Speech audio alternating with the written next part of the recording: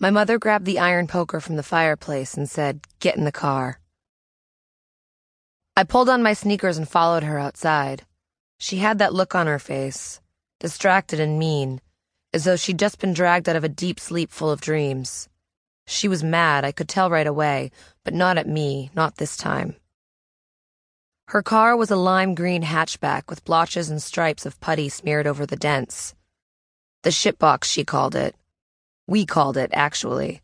My mother hated the thing so much she didn't mind if I swore at it. What a piece of shit, I'd grumble, whenever it stalled on us, which we could gamble on happening at least once a day, more if it was snowing. Far and away the most unreliable car we ever had in our life together. It was a machine that ran on prayer. Among the car's many other defects, the inside casing of the passenger door had broken off, leaving the mechanical skeleton that controlled the window and lock exposed. I poked my finger inside the levers, watching the sinewy rubber push and pull, the metal joints grasp and release. A spectacular display. I couldn't get enough of it. "Stop it," Mum said. She reached over and grabbed my hand. "This car's as old as me. More than 20 years, at least. I don't know how much longer it's going to stay in one piece." "Where are we going?" I asked her. She lit the cigarette bobbing anxiously between her lips and slid her key into the ignition. I held my breath. It was a ritual so intuitive that I never questioned its provenance or worth, silently assuming that any exchange I might have with the present atmosphere would choke up the magic at work under the car's hood. And then what? Would we be able to drive to school, work, and stores like everyone else in the suburbs?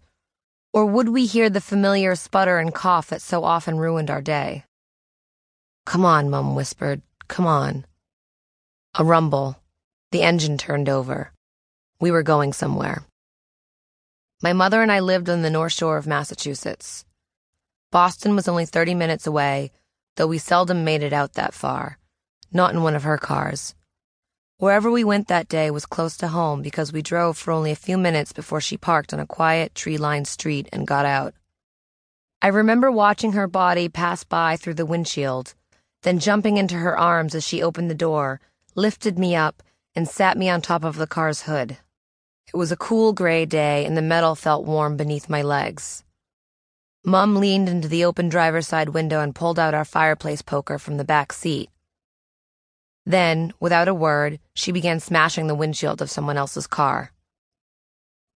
This other car was red, I remember, but it's possible I'm wrong, that over the years I've painted it in my mother's rage. How old was I? 4, maybe 5?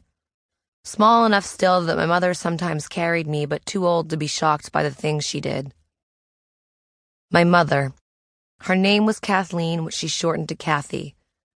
Spell it with a Y, or God forbid a C, and she'd lacerate your face with her scowl. She was a hair taller than 5 feet, and I once saw her turn over a refrigerator during a fight with one of her boyfriends. The core of her strength was concentrated in her lungs. Like all the women in our bloodline, Kathy was a screamer. Sometimes she opened her mouth, and the screech that came out sustained for minutes without breaking or getting hoarse. She used to bend down to scream directly into my face, and I would get lost staring at the black fillings in her molars, the heat of her breath touching my skin like a finger. But volume was never an accurate herald of my mother's mood. Loud was simply the who and the what of her. That voice, those big dangling earrings, the long red nails and skin-tight jeans and shirts slid open a few inches below the cleavage of her enormous breasts. I was forever climbing onto my mother's lap, trying to button her shirt higher. "No, honey," she'd say, pulling my hands off her chest. "Mummy wants to show off her boobies right now."